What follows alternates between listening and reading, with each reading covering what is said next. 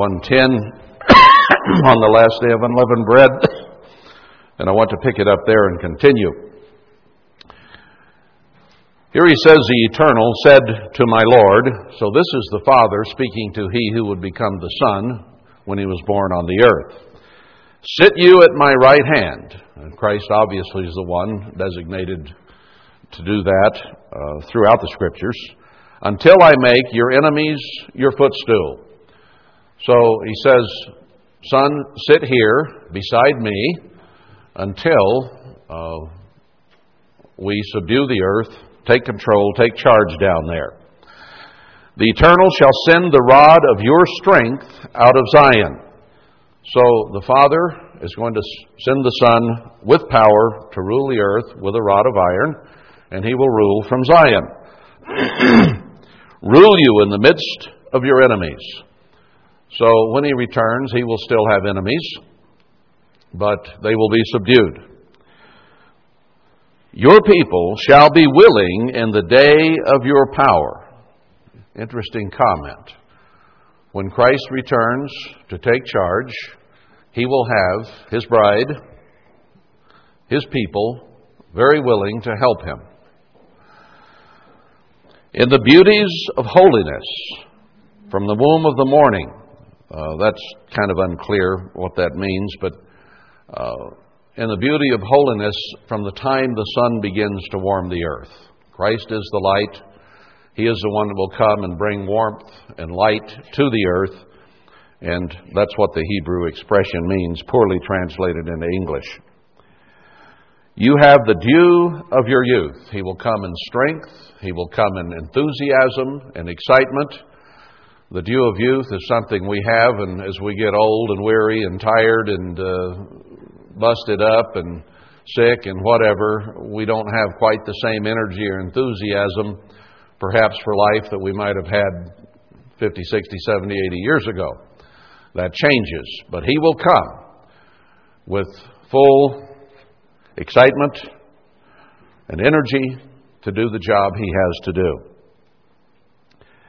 The Eternal has sworn and will not repent. You are a priest forever after the order of Melchizedek. So Christ was the Melchizedek of the Old Testament, and he will be high priest forevermore. And Paul expresses that again, quotes this in the book of Hebrews. Speaking of Christ all the way through. I don't know why people get so confused about who Melchizedek is. I think the Scripture makes it very clear. The whole subject of Hebrews is Christ and him being the priest and our high priest. And he was the Melchizedek of the Old Testament.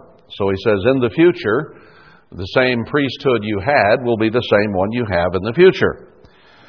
The Eternal at your right hand shall strike through kings in the day of his wrath. So again, this is an end-time prophecy when Christ will come and strike the heart of kings. He shall judge among the heathen. He shall fill the places with the dead bodies. All right, read Daniel, read Revelation, read the end-time prophecies, and that's what they talk about. How he will come, he'll send the 7 last plagues, and many people will die. He shall wound the heads over great countries, or many countries, depending on how it's translated. So he will take charge, and the heads of the countries will be wounded in the head, killed or put out of commission, and he will take charge. And we shall reign with him on the earth during that time. He shall drink of the brook in the way, therefore shall he lift up the head. That's kind of an enigmatic expression. What does that mean? Drinking of the brook in the way, that's water. If you're a warrior, you need strength. And drinking from the brook is something that gives you strength. So he will be safe in what he is doing. He doesn't have to worry.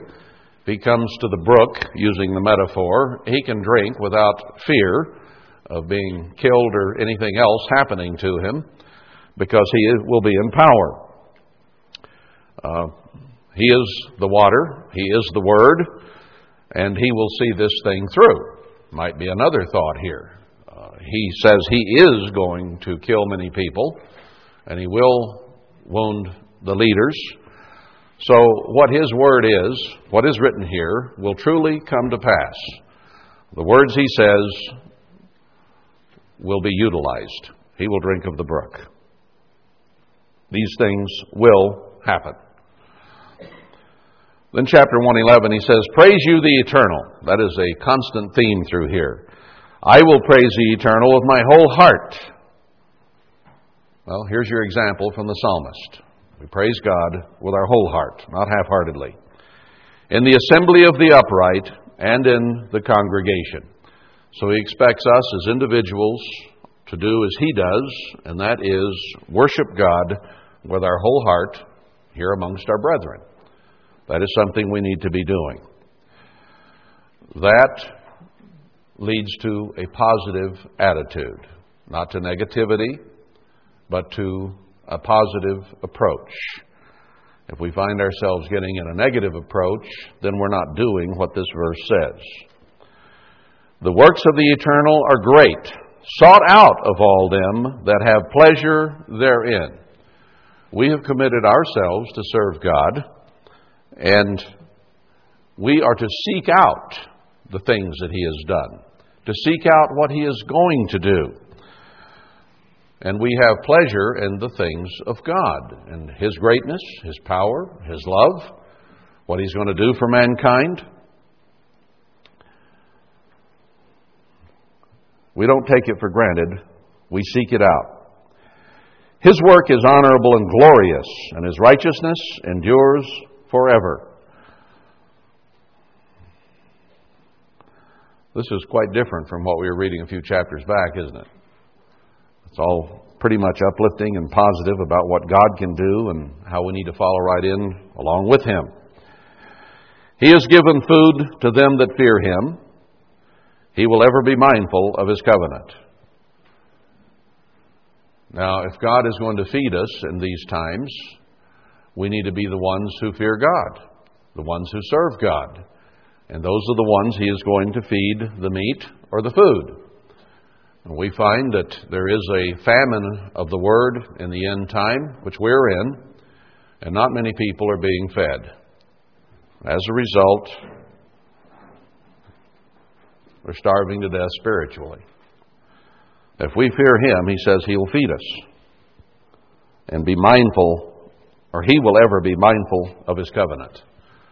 He's promised us life and blessing, and we serve him and fear him, then we're going to have life and blessing.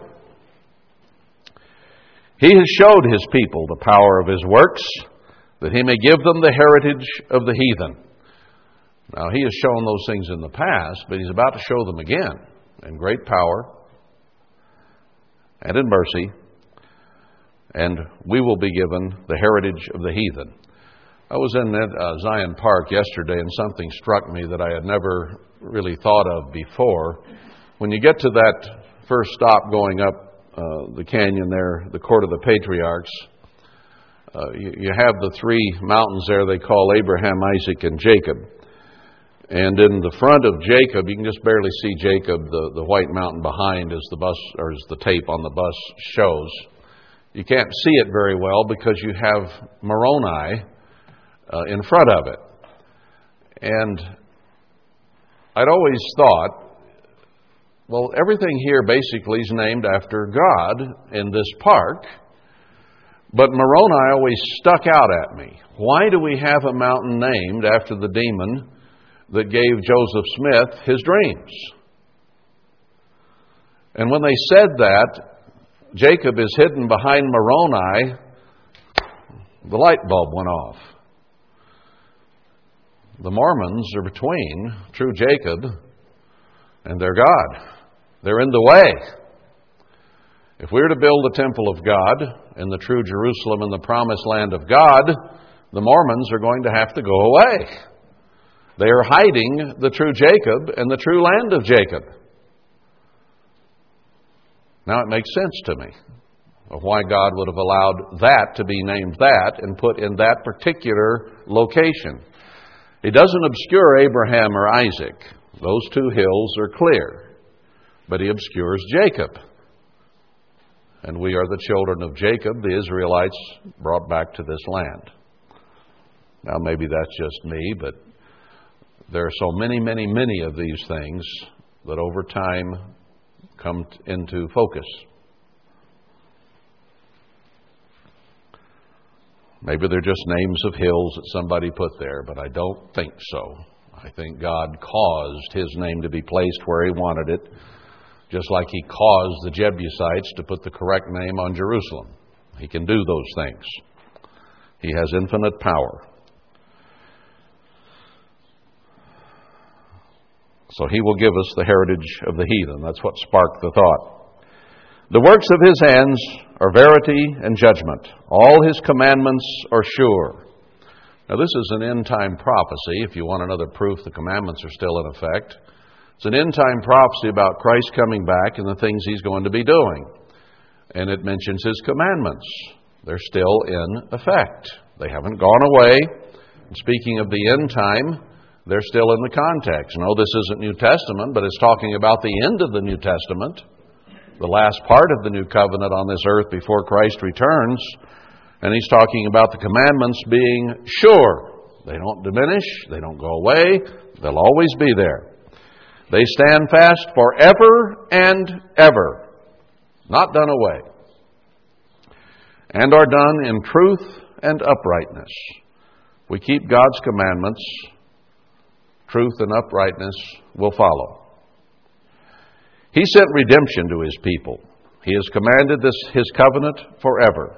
And He sent Christ, whom He's talking about in chapter 110, to redeem us from this earth, to redeem us from the dead, to redeem us from sin, to forgive us.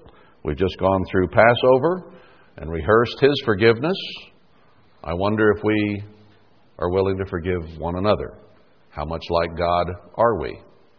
Or do we hold grudges and thoughts and sins and bad attitudes about others?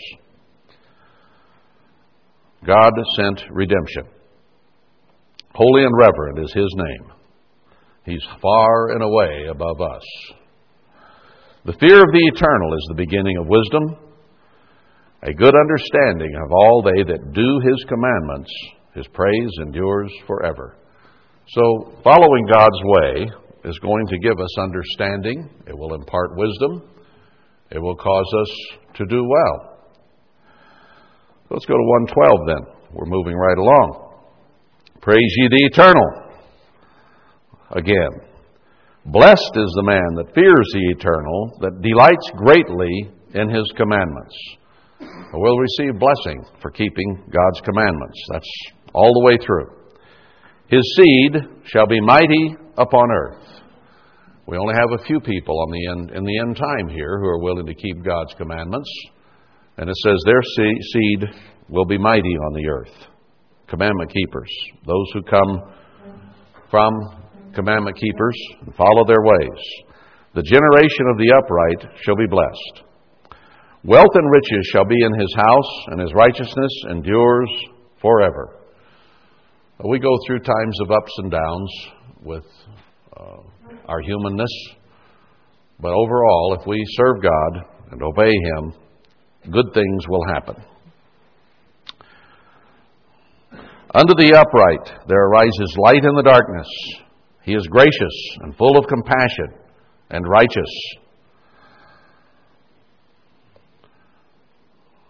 It's good to read these things about God, to be reminded of how He is, because we're to be like He is. We're to act like Him, think like Him, react like Him, be like Him in every way, follow in His footsteps.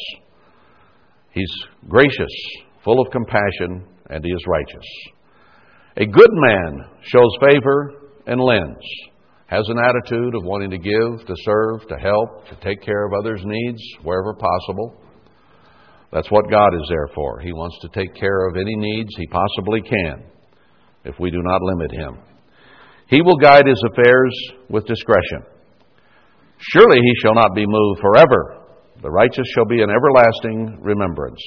It says the wicked will be forgotten, but by contrast, the righteous will be remembered forevermore. He shall not be afraid of evil tidings. His heart is fixed, trusting in the eternal. So bad news comes, things are said, whatever it might be. He doesn't fear. The righteous are bold as a lion. They don't worry because they know that everything will turn out okay anyway, in spite of whatever people do and say. His heart is established. He shall not be afraid until he see his desire upon his enemies. We serve God. All our enemies eventually are going to go away. And God will deal with our enemies. He has dispersed. He has given to the poor. His righteousness endures forever. His horn shall be exalted with honor. Reward of serving God. The wicked shall see it and be grieved. He shall gnash with his teeth and melt away. The desire of the wicked shall perish. Now this is repeated in the New Testament. There's a great gulf between the righteous and the wicked will gnash the teeth. Christ said there will be weeping and gnashing of teeth. And some will go into the lake of fire. It won't be a great number because God is more competent, more capable in that, and He has a way of saving people in spite of themselves.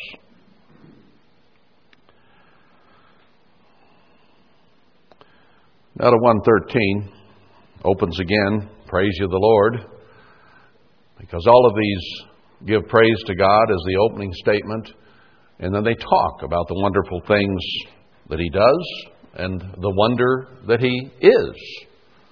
His character, His love, His kindness, His compassion, His qualities, in other words. Praise, O you servants of the Eternal. Praise the name of the Eternal. If we spend a lot of time praising God's name, we don't have much time left to besmirch each other's, do we? Wouldn't that solve a lot of our problems? If we spend our time praising God instead of undercutting and backbiting each other? Wouldn't that help a lot? I would think so. Blessed be the name of the Eternal from this time forth and forevermore.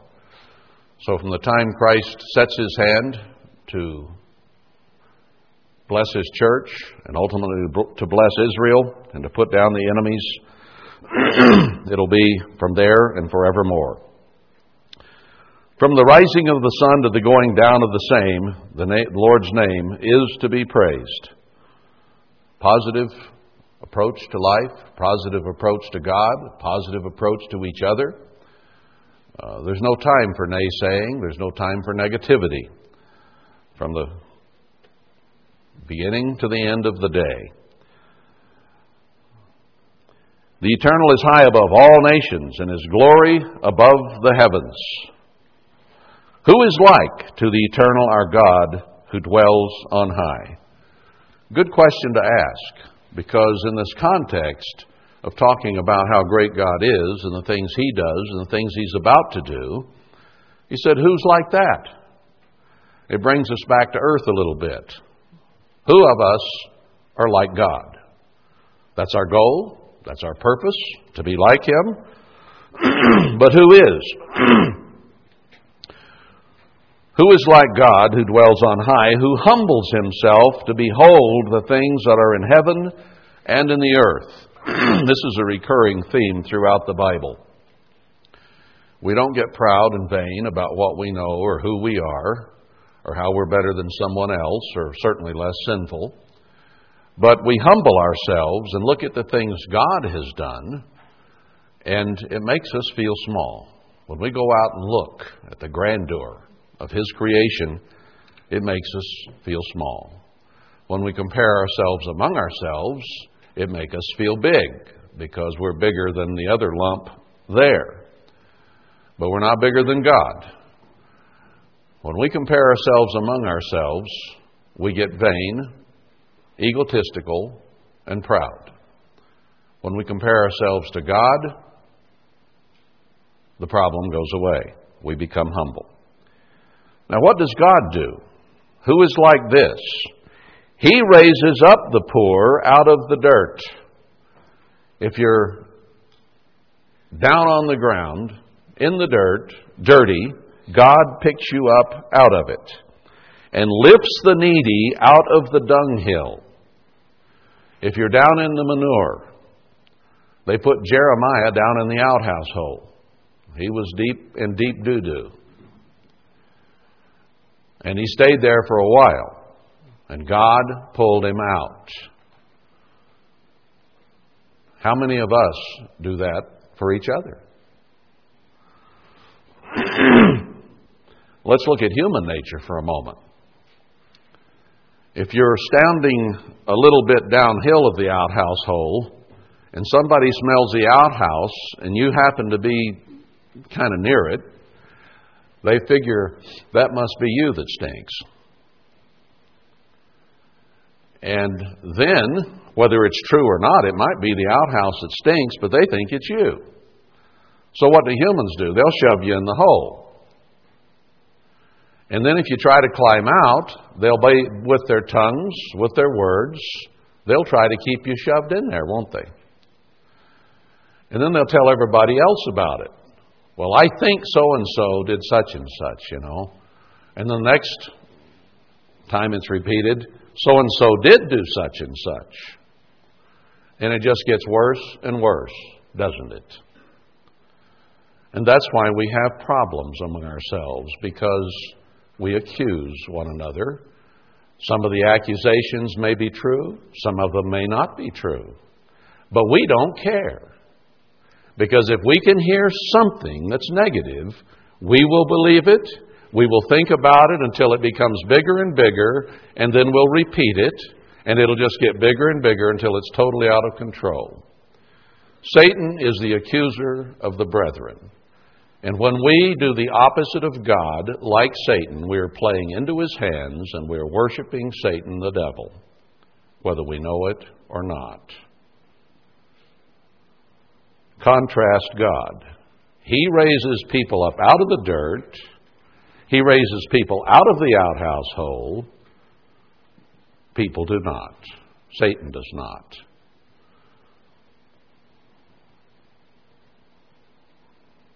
Think about it. Who is like the eternal? Who is like Satan? So he lifts them out of the dirt, out of the dust, out of the dunghill, that he may set him with princes, even with the princes of his people. So God takes you and me, and he says, you're weak, you're base, you're in the dirt, you're the dung of the earth. That's what it says. We're the manure pile. He is able, through his greatness, to raise us up out of it, to clean us off, and to set us with the princes of his people, to rule the earth. What an incredible God, that he can take the likes of you and me and make something great out of us. He is so far and beyond human nature and Satan's nature that there simply is no comparison. Verse 9, he makes the barren woman to keep house and to be a joyful mother of children. I refer you back to 102:13 on that one. The church is spoken of as a barren woman. That has always been a thing of disdain in society, especially back then. A lot of people choose not to have children now, but back then it was looked upon as a curse not to be able to have children. And God likens the church to a barren woman. But he is going to cause her to be a joyful mother of children. Women want to have children generally. God built it into them. For reasons of fertility or whatever people may drum up with, sometimes they keep mothers from being mothers and having children. Now, there is a time, God says, things are going to become so dangerous that children shouldn't be born, and it'll be a real bad time if you have one nursing or still in the oven when it's time to flee to a place of safety. Now, when that happens, I don't know, and when that comes into place, I don't know. But it is only natural to be a joyful mother of children. So God is going to take the church and transform her into that so that she will have children all over the earth. At the beginning, here at the end, He's going to draw a remnant together, and it's going to be such a happy time to have all those children coming to serve God with their mother, the church. And then throughout the world, once Christ is here ruling.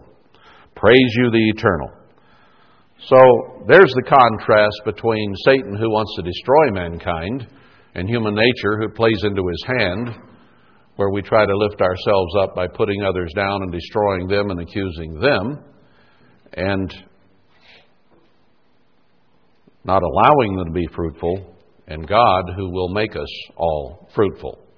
See the contrast between God and us and what we need to do to be like He is instead of the way we are. I hear complaints around all the time. Well, people still talking a lot around here, and they're still accusing, and they're still backbiting. Maybe that's so. Well, that just shows we need to do some growing. Didn't we just go through Passover? Didn't we just ask God to forgive us of all our sins, all of our faults, all of our weaknesses? And then we still hold feelings, grudges, attitudes toward others. Who do we think we are? How arrogant, how vain, how satanic, how ungodly to take the Passover with an attitude like that and then expect God to bless us as we continue to try to find fault with one another. God help us. God help us. That's all I can say. Psalm 114. When Israel went out of Egypt, the house of Jacob, from a people of strange language, Judah was his sanctuary and Israel his dominion. The sea saw it and fled. Jordan was driven back. The mountains skipped like rams and the little hills like lambs. What ailed you, O you sea, that you fled? You Jordan, that you were driven back? Nature, the elements, the seas, the rivers respond to God. How about people? What ails you that you were driven back? Aren't you a powerful river? Aren't you mighty? Are you sick that you can't run downhill anymore? Tremble, you earth, at the presence of the Eternal, at the presence of the God of Jacob, which turns the rock into a standing water, the flint into a fountain of waters. There they were, several million people, all murmuring and complaining against Moses and against God because he had parted the Red Sea, destroyed Mitzrayim, killed an empire, brought them through the Red Sea, and all they could do was complain because they didn't have what they needed to both their human and their godly leadership. Isn't it amazing how they came out after all he had done and started grumbling, griping, and murmuring immediately, and he still gave them water? What an amazing God. You know, He sent His Son to the earth as a sacrifice for sinners. He didn't send them for the righteous. He says so very, very clearly. And we have all sinned and come short of the glory of God. And yet, He's willing to pick us up out of the manure and to let us serve Him. Now, are we going to do that with each other or not? Or are we going to rip and tear one another until we tear ourselves apart? I think it's time to repent.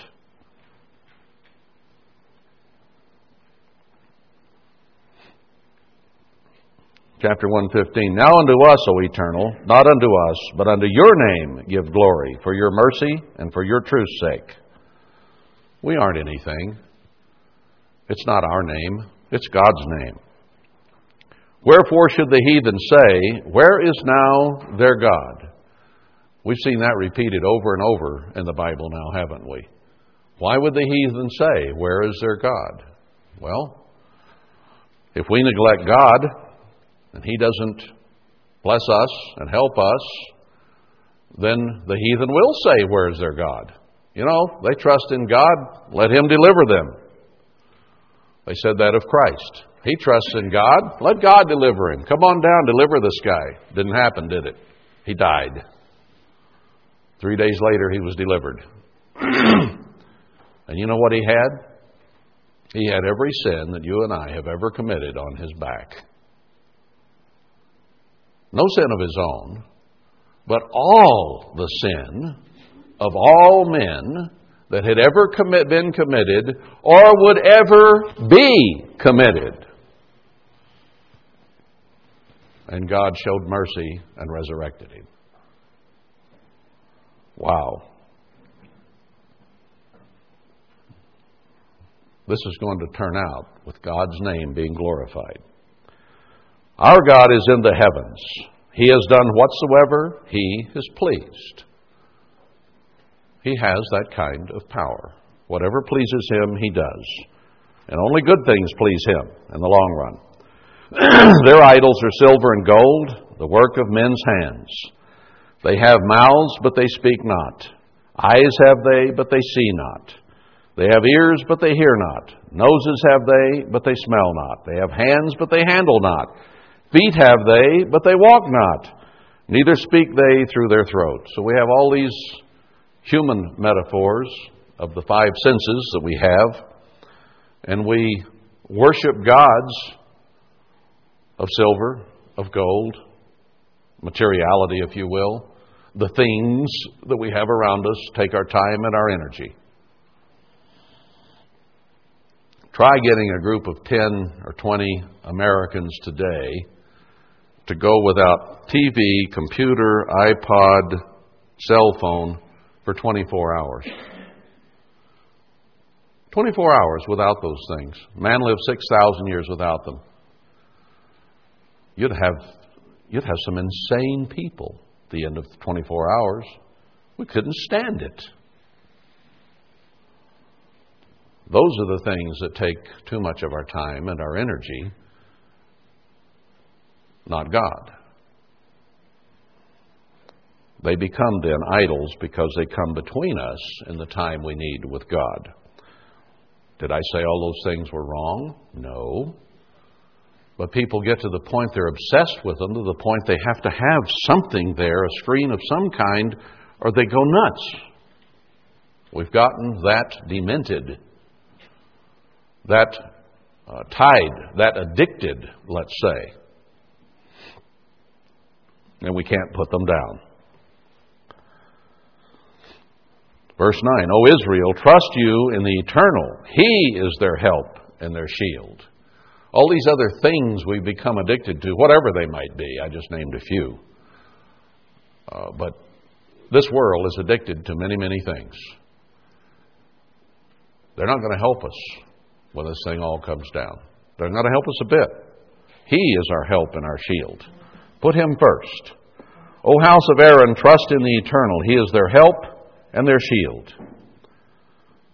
Repeats it. He that fears the eternal, trust in the eternal. He is their help and their shield. No matter what category, keep this in mind. God is the one who is going to help us through all these things. Nothing that man can do will be of any value. The Eternal has been mindful of us. He will bless us. He will bless the house of Israel. Positive statement. This is going to happen. He'll put us through whatever He has to put us through to get us in a blessed or a position that can be blessed. Put it that way. He will bless them that fear the Eternal, both small and great. Doesn't matter what we are on this earth. Noble, ignoble, smart, dumb, whatever. If we serve God, He's going to bless us, small and great. The Eternal shall increase you more and more, you and your children. We have a path of blessing ahead of us, He says. You are blessed of the Eternal, which made heaven and earth. Wow. The God that made all this universe is the one that will be our benefactor, our sugar daddy, the one who blesses us, whatever analogy you want to use. All blessing derives from God. The heaven, even the heavens, are the Eternal's, but the earth has He given to the children of men. He hasn't given us any reign, any power over the universe. We've stuck our nose out to the moon, maybe. That's about it. Maybe a shot or two to Mars or whatever, but we certainly don't have any domain out there or any dominion out there. It's all we can do to get out there and return alive if some of these things occur. He's given us the earth. That's what we are, earthy. Put on the earth and we will die. The dead praise not the Eternal, neither any that go down into silence. Praise Him while we're alive. That's what we need to do, is have our mind on God, because He's the source of all blessing. But we will bless the Eternal from this time forth and forevermore. Praise the Eternal. I'm going to stop there for today.